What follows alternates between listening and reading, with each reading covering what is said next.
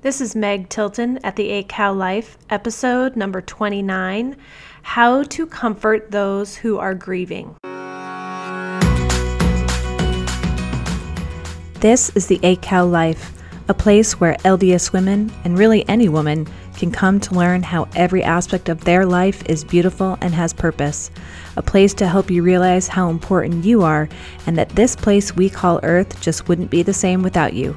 So sit back and take a breather in that unfolded laundry, and let's chat for a moment about your amazing life. Welcome back this Monday morning, my friends. I am so glad you're here and in the month of February with me. Crazy that we have already finished January of 2018 and we are just steaming our way through February.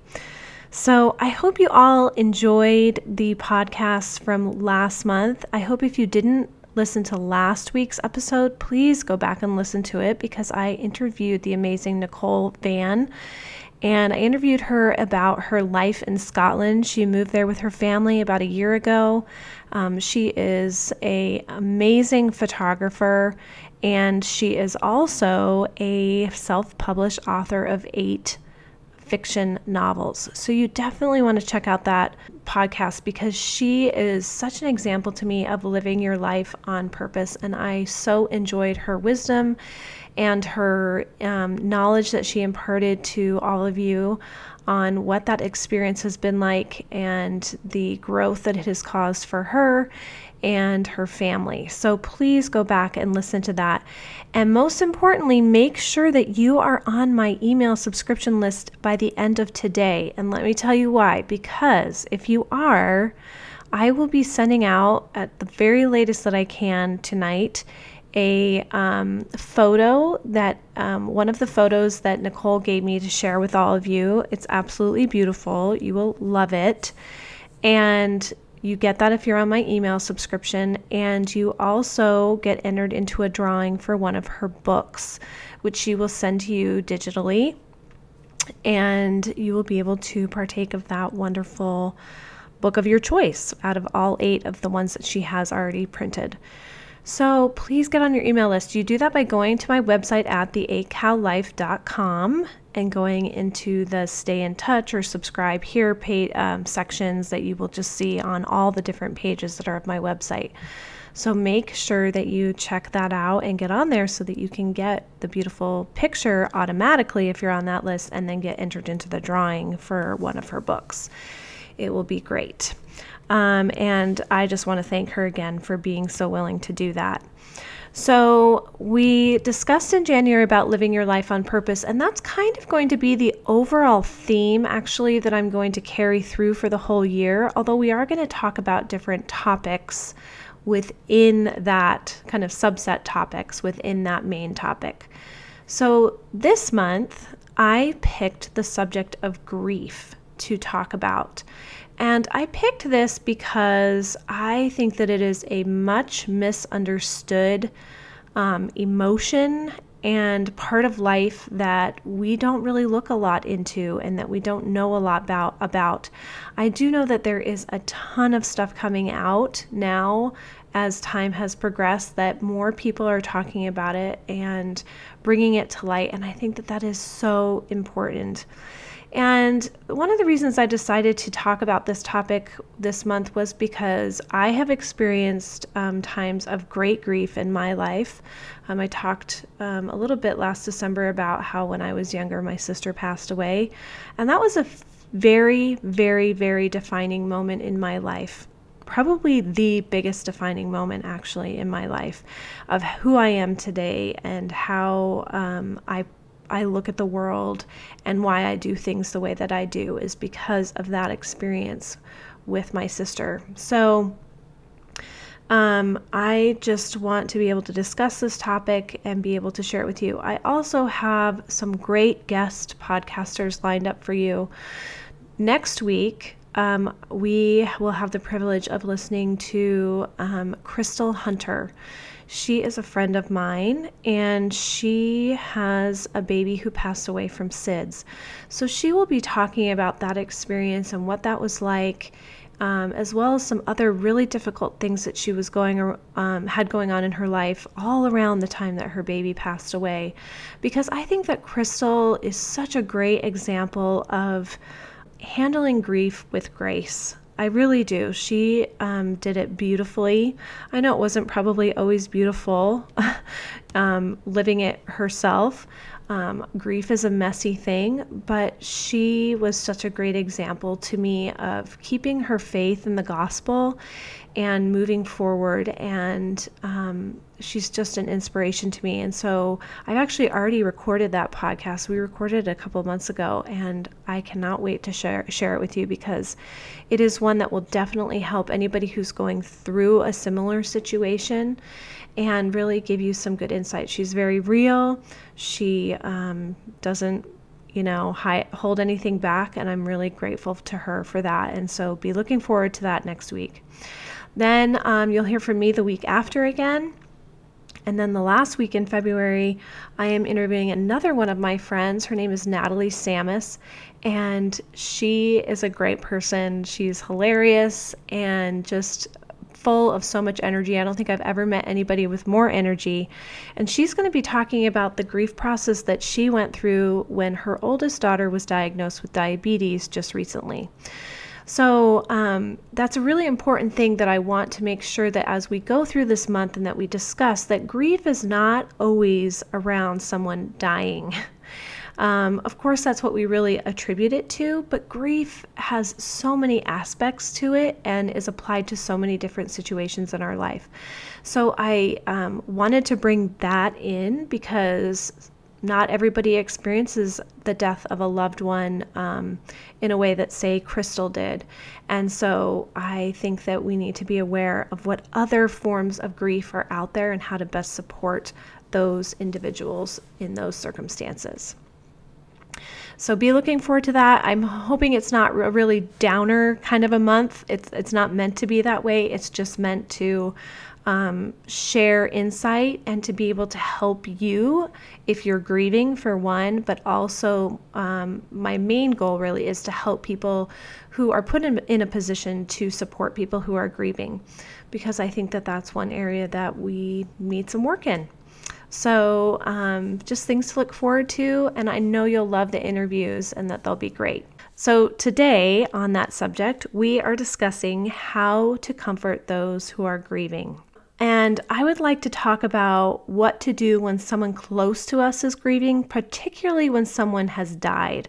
Now, I know I just said that it's not always about dying, but I think I'm going to use that kind of extreme example today, but all the principles I'm talking about today really apply to any form of grief.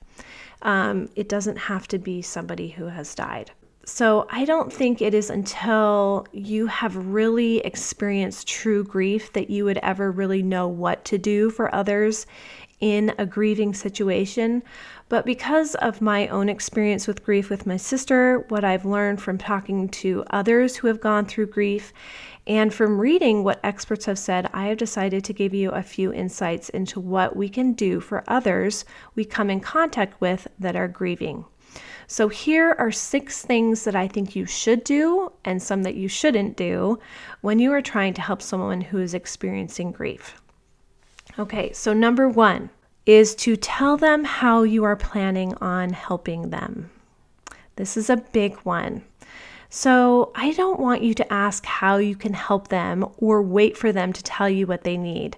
This is something that we sometimes do, and we can get ourselves in a little bit of a problem, because when somebody's grieving, you don't want to make their brain work any more than it already is. You just need to go in sometimes and tell them what you would like to do for them. So for example, you could go in and say, I'm planning on bringing you a meal on Wednesday night. Will that night be okay? This way, they don't have to make any decisions. They only have to let you know if it will work or will not work. And if it doesn't work for them on Wednesday, then you can come back and say something like, well, how about Friday instead? By doing this, you have taken away the burden of needing to think about dinner and what's going to be coming. You have taken away any need to make extra decisions. One thing that we often fall into when we are trying to help people, and I'm going to kind of go out on a limb here and say that we should never say this, is something to the effect of, let me know if I can do anything for you. I know we've all done it. I've done it. I'm totally guilty of this, but it is really not helpful. How many people have ever called you up and told you what they needed after you have said this? Anybody? Nobody's ever done that for me. How many times when you were experiencing grief, depression, or trauma, have you called someone and asked them for help? I never have. Never. Interesting, right? And my guess is that you haven't either. In my opinion, we should really try and eliminate this rote question from all of our conversations. So instead of saying, hey, give me a call or let me know if you need anything, come in with what you're going to do. And then let them decide if they want that help or not. So much more productive and helpful. Okay, number 2, you have to be willing to sit with them in their discomfort. So grief is uncomfortable and it's painful and it's anything but pretty most of the time. And I'm going to say grief, of course, is uncomfortable for the person who's going through it, but it's also uncomfortable for us who are trying to support those people. So you have to be willing to sit in the discomfort with them. We are often so uncomfortable with the messiness of grief that we run away from the very people who need us the most in the most needful time of their lives. I think the willingness to experience grief with someone is what the scripture means when it says to mourn with those that mourn. So I want you to sit with them where they are. If they need a shoulder to cry on, let them cry. If they need to rage with anger, let them rage. If they are disoriented and don't know what to do, gently guide and give encouragement. This is a huge one, my friends, so big to be able to sit in the discomfort of grief with those who are grieving. I think that if I were grieving and somebody were to come and sit with me in the discomfort of it, that would mean more to me than anything else. More than a meal, more than a letter, more than flowers, more than anything. To be there in the discomfort and feel that with me would mean the world to me. Okay, number 3, honor their grief. So grief is different for everyone. I want you to be patient with the griever. Let them go at their own rate and figure out the way they need to do it. Listen to them and be observant of what they need. Allow them time and just be there for them. There is no timetable in this process. And I think that's a really important thing to remember when we are supporting somebody in grief, that you cannot dictate the timetable of it. They are the ones that do. So one person may grieve in a way that allows them to return to work and normal activities fairly quickly, and another may need a few months to regroup, focus inward, and be away from others. We need to try and not force what we think grief looks like on others. So important. Okay, number 4, let the one grieving talk about the person they lost. I heard someone once say that you not talking about the person who died doesn't make that reality go away. And on the flip side, you bringing up the person who died is not going to remind someone that their loved one is gone. For more than one person who I've talked to who has lost someone, their biggest fear is for their loved one to be forgotten. They want to talk about that person, tell you what they loved about them, what drove them crazy, and why they miss them. Talking about those who have passed away is an avenue to keep them present in the lives of those who loved them. And that is so important. And I can really speak from personal experience in watching my parents go through the grieving process of my sister. Especially I heard this from my mom. Like, she didn't want people to forget my sister. She wanted to be able to talk about her. And that was very healing for her, actually, to be able to talk about her and the experiences that she had with her and what she loved about her and what she was like. So just be willing to talk about the person who's gone with the person who's grieving. It is so helpful. Number 5, be there immediately after the loss. This one is huge, and this is where a lot of people, I think, get really uncomfortable, and it can be really hard. It means in this instance that you have to show up and be there for people in their most raw form, at their lowest point. It is not a pretty time, but it is a crucial time. It is a time when they need to know that there is still some things that are the same. You have to be willing to see and hear things that you will not pass judgment on. Listen to what they are telling you that they need, and just do it. Don't ask questions and don't give advice. They need stability, and you are their stabilizer. Help them so that life can run as close to normal as possible. So go to the hospital when someone has gotten a terrible diagnosis. Text and call when someone has lost a loved one. Go by their house. Like, physically be there. Be in the moment with them, whether they are crying, whether they're angry, whether they're disoriented. Just be with them. Okay, number 6, be in for the long haul. Our society is constantly on the move, and because of this, we have become impatient, and this impatience can even extend into how we treat people who are grieving. When someone loses a loved one, we rally around them during the immediate aftermath. We bring meals, we attend the funeral, we give hugs and encouragement for a few weeks, and then we move on. We get caught up in our lives again. When we run into our friend a few months later, we tend to think that they are doing well. And we tend to think this because they put on a smile, they are back at work, and they are serving in their callings again. But I don't want you to let that fool you. Grief is dark and lonely, and it's a battle that is truly never over. We humans are great at going through the motions of life because that's what we know everyone expects. But I guarantee under the smile, tears are knocking at the door. Allow someone to grieve for as long as they need to. Be a safe place for them to come whenever they don't want to put on a facade anymore. Be open to it for 3 months, 6 months, 2 years down the road, even longer if necessary. One way that you can be in for the long haul is to keep praying to know what to do for them and to keep asking them what you can do for them. And truly ask. Truly mean it. Like if they say, I need you to pick up my kids every day for a week so I can stay in bed a little bit longer, then do that. Or if they say, I need to go out and go to the movies and laugh, then plan it right then and there and go do it. So when you ask, mean it. People can tell when someone is sincere, and those are the people they want to open up to the most. Be that person. Be that person that somebody can trust and can open up to, and be there for the long haul, because that is the most important. So some people seem to have a talent for nurturing those who grieve, and some are well-intentioned but struggle to know what to do. Just remember that it's not about you and your feelings. We often shy away from helping others because it would put us into a position of discomfort. And I totally understand that. And it's totally human nature to do that. But we really need to be okay with the discomfort, like I talked about a little bit earlier, because that's how you help people. You get into their ditch with them. You start mucking their muck with them.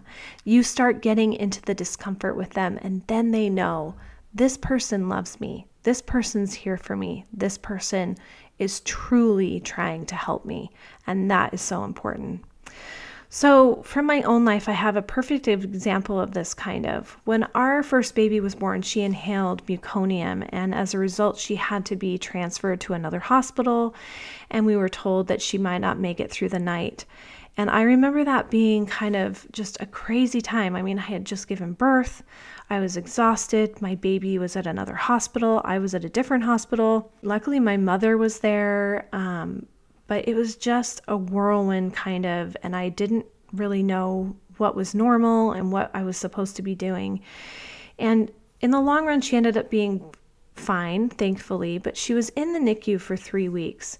And I remember one friend coming to the hospital soon after she was born, and she brought flowers and she cried with us about this trial that we were going through, and it meant the world to me. She really kind of sealed her friendship with me in that experience because I knew that she was somebody that I could trust in the most darkest, scariest times of my life. Now, I had another friend that I didn't hear from the entire time that we were in the hospital. And after we were finally home and my baby had come home, I remember talking to her and she said, "I knew you were probably so busy and I just didn't want to bother you." And what was really interesting is I didn't blame her for this, but I had this epiphany come to me. And the epiphany was that I knew the moment she said that she didn't know what to do. She hadn't known what to do for us, and so she did nothing. And she didn't know how to sit in the discomfort and how to sit in that grief that we were going through. Now, there are so many things that we can do to reach out to those in grief. Not everybody has to run to the hospital like my one friend did. There are just endless possibilities to how you can help. So when you are faced with this situation with somebody that you love, just think, what would I want in that situation? Because really that's the best you can do, right? You can't read their mind. You can't know exactly what they need all the time, but you can know what you would want.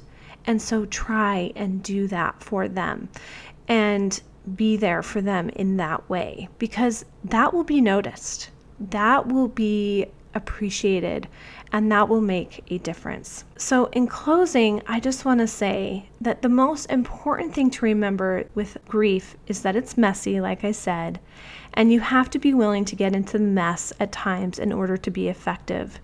And it's okay if you don't get it right the first few times. It is something that takes practice, right?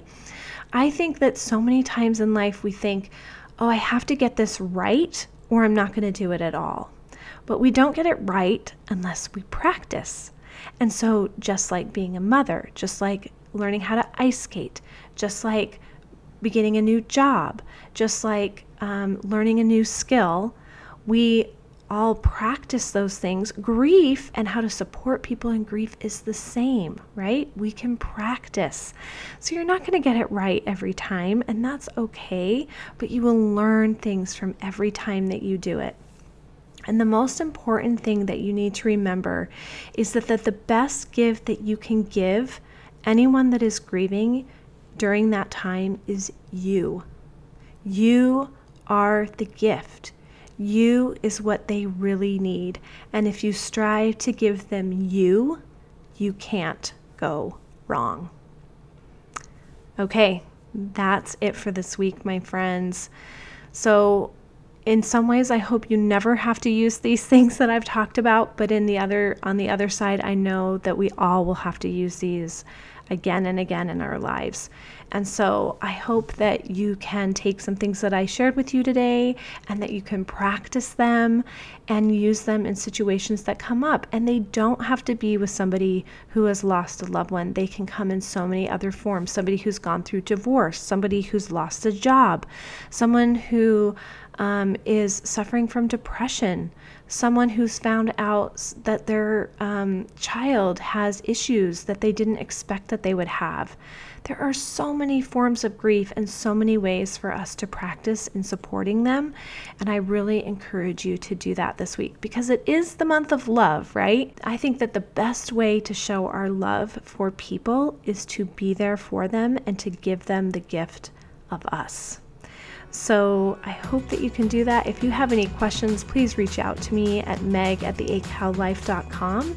And I will see you next week with my guest podcaster, Crystal Hunter, which is going to be a great interview. So I hope you all tune in then.